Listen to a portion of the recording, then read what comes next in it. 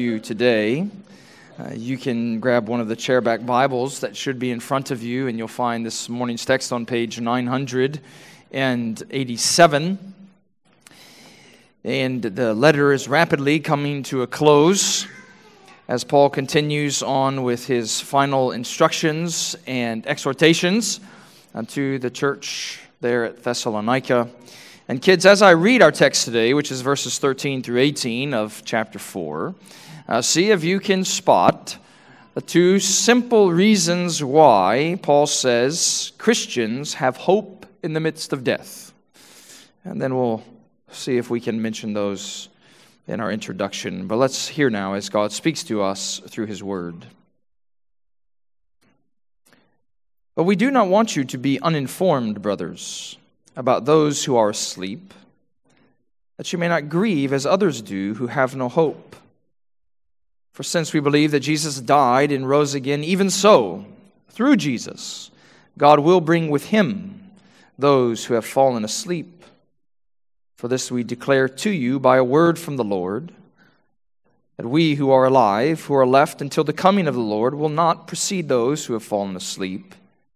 For the Lord Himself will descend from heaven with a cry of command, with the voice of an archangel, and with the sound of God's trumpet. And the dead in Christ will rise first. Then we who are alive, who are left, will be caught up together with them in the clouds to meet the Lord in the air. And so we will always be with the Lord. Therefore encourage one another with these words. The grass withers and the flower fades, but the word of the Lord stands forever. Let's pray once again. Father, we long for the comfort and encouragement in this wonderful text, that you might give us hope in the midst of perhaps a seemingly hopeless situation, that we might find faith when the experience is dark, that the light of Christ would be our guide, as we always look to Him, knowing that it's in Him that we find our life. So raise our gaze to Him with the mind and eyes of faith this day, that we might listen to your word eagerly and expectantly, that you might help me to preach as you say I must, with clarity and with boldness. And we pray all of these things in Jesus' name. Amen. You may be seated. I had one of those experiences a number of years ago where I woke up in the middle of the night to the sound of my phone ringing incessantly. And as I stared at the screen through the haze of sleepy eyes, I realized quickly that something must have gone terribly wrong, because the screen was telling me that it was a member of the church where I was a pastor at the time. This member was calling me somewhere in and around 2 a.m. in the morning. And she would not be calling me if everything was okay. So I jolted up, picked up the phone, and answered the phone with the question, "What's wrong?" And it was simply a 2-word answer that meant a lot was wrong. Don's died. So I got dressed quickly and raced off to the hospital, and I walked into the ER room or ER area just as Don's wife was walking down the hallway, and I walked up to her and gave her a hug, and she looked at me in the face and she said, "I don't understand this. It doesn't make any sense." For if you knew the situation, the story, it didn't make any sense. Here was a man that loved Jesus Christ with this kind of energetic and magnetic passion, seemingly taken in the prime of his life due to sudden heart failure. His wife still remains this committed Christian with an incredible witness to the Lord's mercy. And yet, she wasn't asking or saying these things with doubt, but with genuine grief. I don't understand this. This doesn't make any sense. And what do you say to such a person when you give them a hug in the middle of a hospital hallway, wanting to comfort them amidst genuine sorrow and hurt? What would the Bible want us to say in such a scenario? Well, what we have in our text today in 1 Thessalonians 4 is perhaps one of the most well-known answers to such situations and circumstances. The comfort that God means to give His people when a loved one dies in faith and in Jesus Christ. So it's a text, of course, that calls us to reckon with the reality of death. I have been in ministry long enough to know when you come to a text like this, you can preach to a room of this size with some degree of certainty and say 360 days or so will go by, and I probably will have to do a funeral for one of you. That if the Lord continues to tarry, Jesus spends decades and decades waiting to return. Kids, even you will die one day. And parents, you always want to be making sure that you're training your children, no matter their age, to realize death is on the way. And Christians in centuries past understood this to be an incredible spur to sanctification and hope in the Lord and holiness before the Lord. Oftentimes there was this Latin phrase that would get quoted, memento mori, which just means remember you must die. It was often inscribed over a picture of a skull. It was common enough that you might even find people, especially in the English-speaking world, that would have a skull placed on their desk at home, which wasn't this kind of macabre way of thinking about life. It just was a realistic way that, yes, if the Lord tarries, you too are going to die. You too will have to put someone you love into the ground. So what hope do you have in the midst of death? It's a text that calls us to realize death is on the way.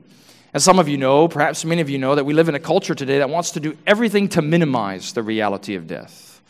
Entire industries exist for you to know that death exists, but you really don't have to see it, hear it, experience it, look upon it. But the experience of the Thessalonian Christians in the first century was altogether different. Death confronted them often enough. Clearly, it had struck this young congregation, and Paul's writing to them that they might know the truth. They might know hope that Christ gives his people in the midst of death. And that really is the simple theme of these verses before us, Christ's hope in the face of death. And we'll notice two profound reasons, foundations for the Christian's hope. We'll see, first of all, that hope is rooted in Christ's resurrection.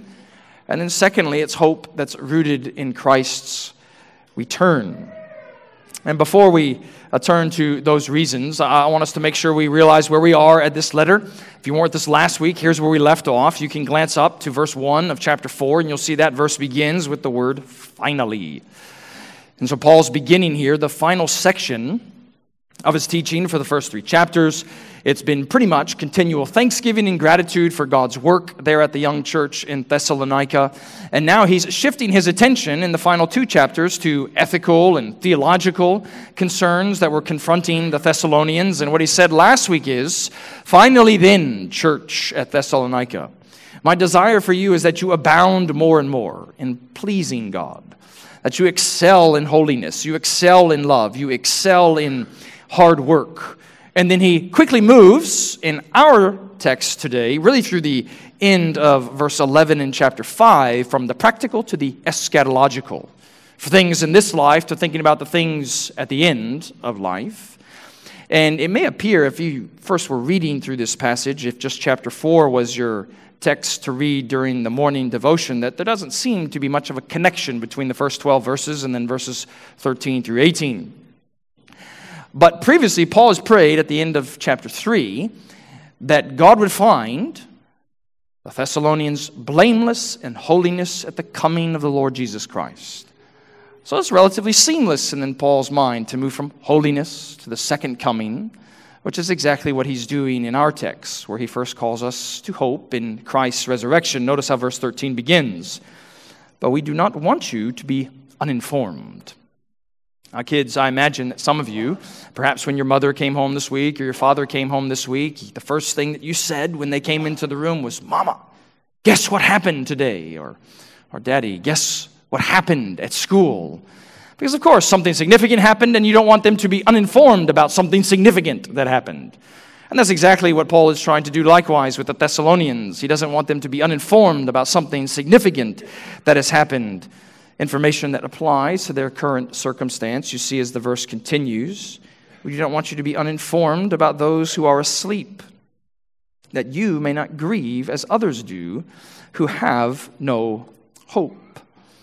And I want you to see, first of all, from this one initial verse, that what the Apostle Paul is telling us is a couple of things about death. The first of which, he's telling us how to think about death. Namely, he wants us to understand death is nothing more than a spiritual slumber. Do you see the language there? We don't know if it was church members that died, family members of church members that died, but he doesn't want them to be uninformed about those who are asleep.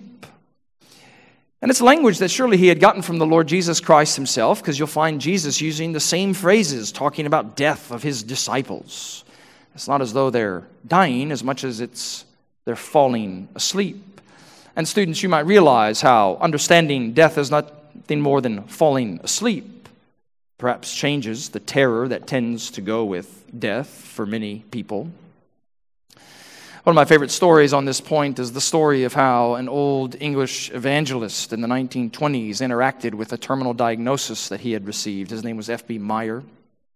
He had just gone to his doctor and found out that he had this condition that meant he had only weeks to live.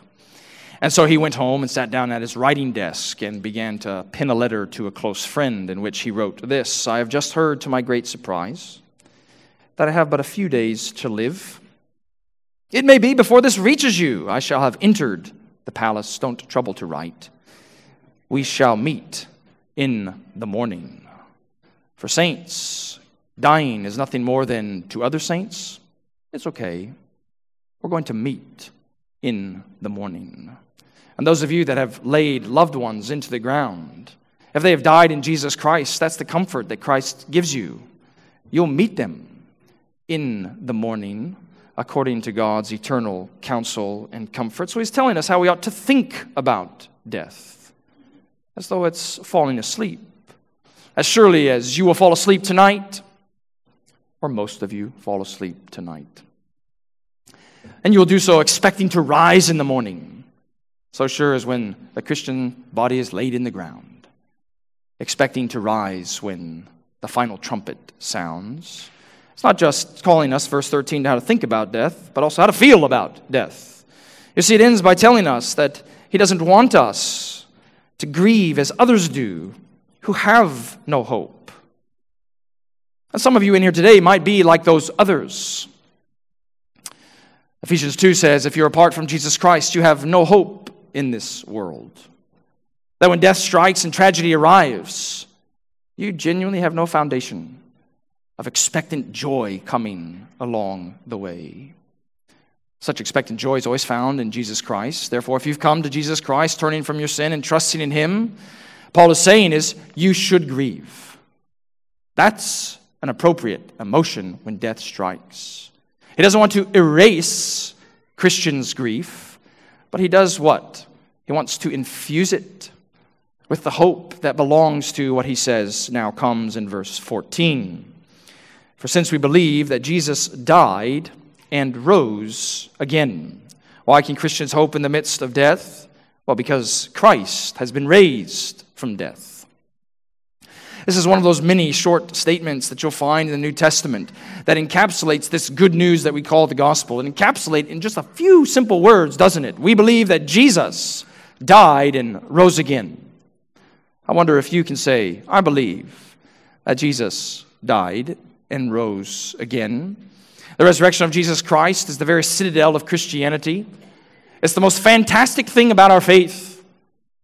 Unbelievers think it's fantastic fiction, but we know it's a fantastic fact that Jesus has been raised from the dead. And students, what you want to realize is that the resurrection of our Savior is what makes our faith altogether different. You might come across those in your school hallways. I would say that they're Mormons. Well, they don't look to a resurrected Joseph Smith to save them. You might come across someone who says they follow Buddha, but he or she doesn't look to a resurrected Buddha to save him or her. Muslims don't look to a resurrected Muhammad to save them, but Christians look to what? A crucified, slain, buried, and resurrected and ascended King to save them. We believe that he has risen. So he's calling us to hope in the power of Christ's resurrection. But you'll see as the text continues, not just the power, but the promise of Christ's resurrection. Since we believe that Jesus died and rose again, even so, through Jesus, God will bring with him those who have fallen asleep. So we don't know exactly what it was that was striking the Thessalonian church at the time, but the context seems to make it likely that they were struggling to understand if you die before Jesus returns, that somehow you're disadvantaged compared to those who are alive when Jesus returns. And what Paul is comforting them with in verse 14 is, Christ will bring with him those who have fallen asleep. Why can he bring with them? Because Christ has been raised. That's what 1 Corinthians 15 and other New Testament texts teach.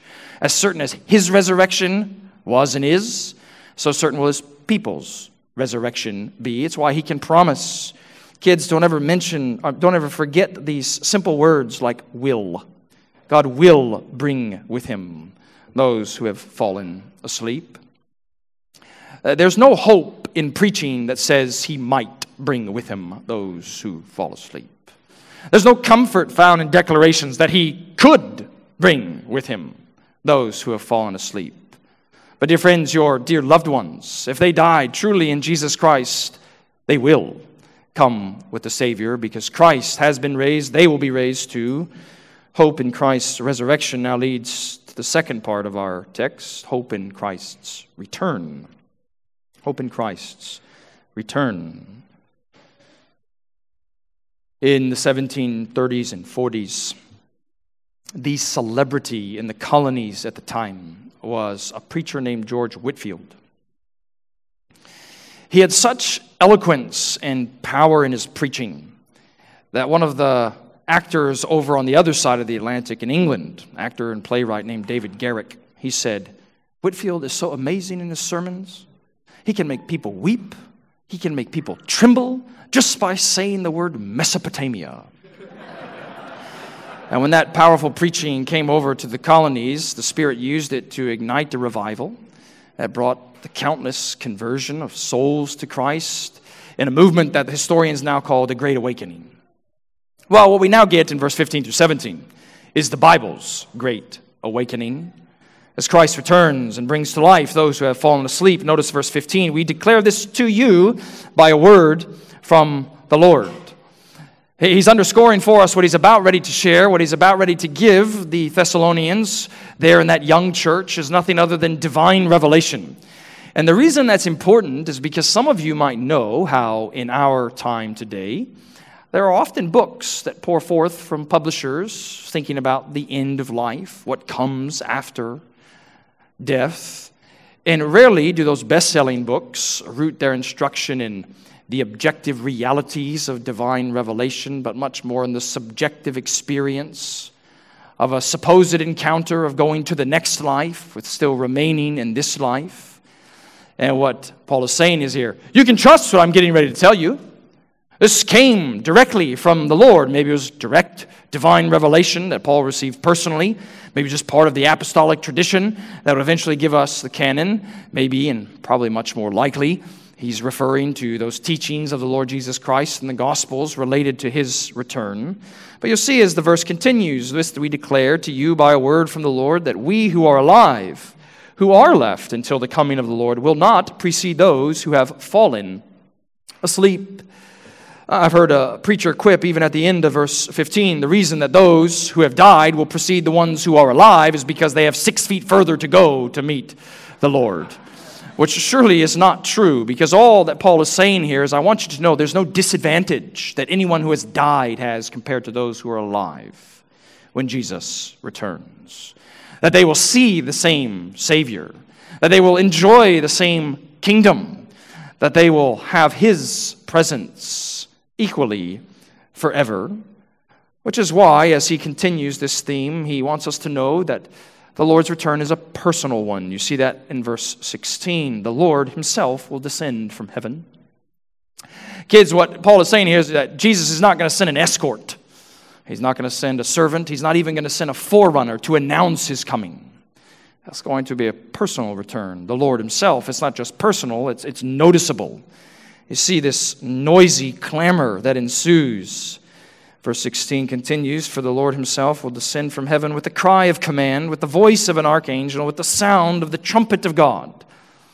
I'm not so sure we're supposed to take those as three distinct sounds as much as part of this one signal sound that belongs to the Savior's summons from heaven. It's not going to be something that happens in secret. When the Lord returns, everyone is going to know that he is returning to be with his people, which is why verse 16 ends, "And the dead in Christ will rise first. Then we who are alive, who are left, will be caught up together with them in the clouds to meet the Lord in the air." At this time in the first century, there was an expectation when an important dignitary would visit your city, that you would send out a delegation that often consisted of the most significant citizens in that city. They would kind of go, if you will, halfway out on this dignitary's journey to meet him there and bring him all the way back to the city. It was such a known reality in the first century world that it had a very technical term attached to it, this kind of a meeting, going out there to bring him back. And it's that very technical term that the Apostle Paul uses in verse 17 to speak about meeting the Lord in the air. A few of you may know that this text has been the preoccupation of many people in our particular area of North Texas for some 80 to 100 years. But it's really not as complex as it can often be thought to be. It's simply telling us it's a noticeable return. And when the Father summons his Son to come one last time at the final return, the dead will rise and they will meet him in the sky, just as the citizens used to meet an ancient dignitary. And those who are alive will likewise rise to meet him in the skies. And together, Christ and all of his people will come back to earth. And that's where judgment comes. That's when the new heavens and the new earth, with all things being made new, finally arrives. And so therefore, what you want to think about related to a text that is speaking of the end of all things, is so often in the Christian life we can come to such texts in Scripture and they tend to stoke our curiosity. What's the precise order of the events? Who's going to come first? Who's going to come second? Who will be last? What exactly is this noise that will announce his noticeable return? But almost always, when you have the New Testament and frankly any part of Scripture teaching about the climactic conclusion of human history when Christ returns, it's not something that's meant to stoke your confusion. It's not something that's meant to even elicit your curiosity. It's simply supposed to bring you comfort that the Lord Jesus Christ, he is going to return. And his people, they will be with him, dead and alive alike. And these are reasons why you can find hope in the midst of death.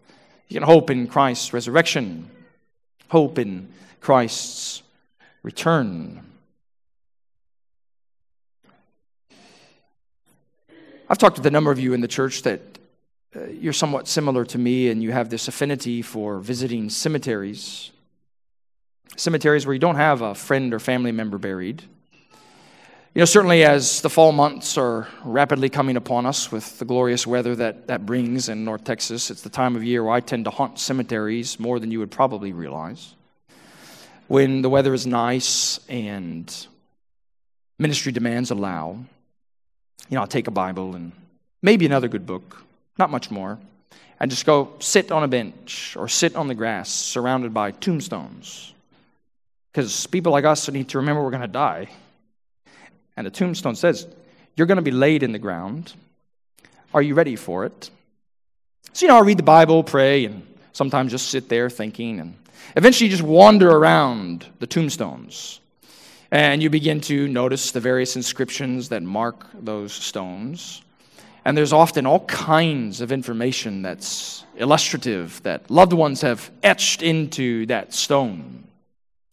If you were to walk around the equivalent of an ancient cemetery in Paul's day and looked on that which was etched on stone, you would find very little statements of hope. You'd find statements like this: I was not, I became, I am not, I care not.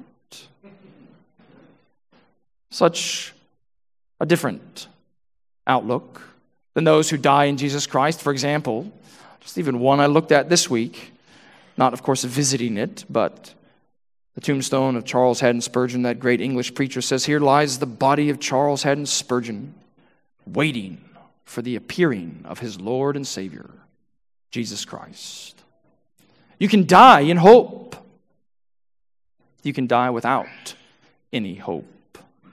Christians are those who die in the hope of Christ's resurrection and return. And I want you to see two final things as we begin to close, what this hope ought to do for you. Number one, this hope gives confidence for tomorrow.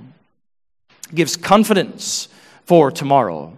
As the Christian faith, in many ways, is so unique because it says this is not the end. Actually, for every single person, your life story, when you die, it's just like the preface to your life story coming to a close that opens up to a story full of endless chapters, where each chapter is better than the one that preceded it. It gives you confidence that there is something even better on the other side. And what a tragedy it is for Christians who realize this is not the end, but so often live their life as this is the end. Eat, drink, and be merry, for tomorrow we die. No, love the Lord, love your family, love the church, for when you die, it's going to be perfect. It gives you confidence about tomorrow, but secondly, finally, comfort about today. Look at how the text ends. Paul's simple summary, instruction, application, verse 18. Therefore, encourage one another with these words. What do you need when a loved one dies? To grieve with hope. You need the comfort of God's truth. And recognize that what the Apostle Paul doesn't give a church here is a 12-step program to dealing with your grief. Here's the 6-step sermon for how you can grieve with hope. He's saying, here's the truth that you need to know, that you might not grieve without hope. What you need most is instruction that you not be uninformed. And that very teaching, that very instruction, that very word is meant to give you comfort. Can you point to a passage of Scripture that's ever given you particular comfort? Can you say that even you had the chance to comfort someone in your life this week with the truth of Scripture? Perhaps you might be able to comfort someone this day with the truth of Scripture. For of course, know that our confidence, our comfort, is all rooted in Jesus Christ Himself. He is the crescendo of all of it. This confidence about tomorrow, this comfort we can feel today. Look at the end of verse 17.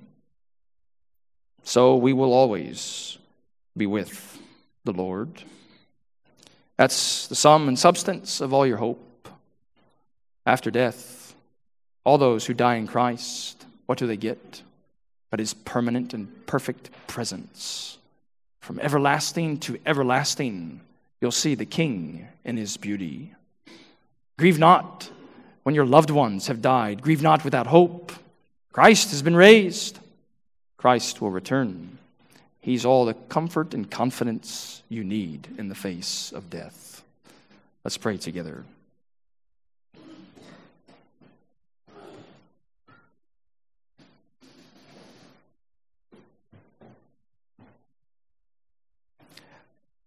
Lord, we do pray that you would strengthen us in the hope of Jesus Christ. We know that there are those in the room today who are mourning and grieving the loss of a loved one, even from just a few weeks ago, perhaps others a few months ago, and many even a few years ago. Lord, let them find the hope that's found in Jesus Christ, that we might know His blessings that belong to all of His people for all eternity. And we pray it in His precious name. Amen.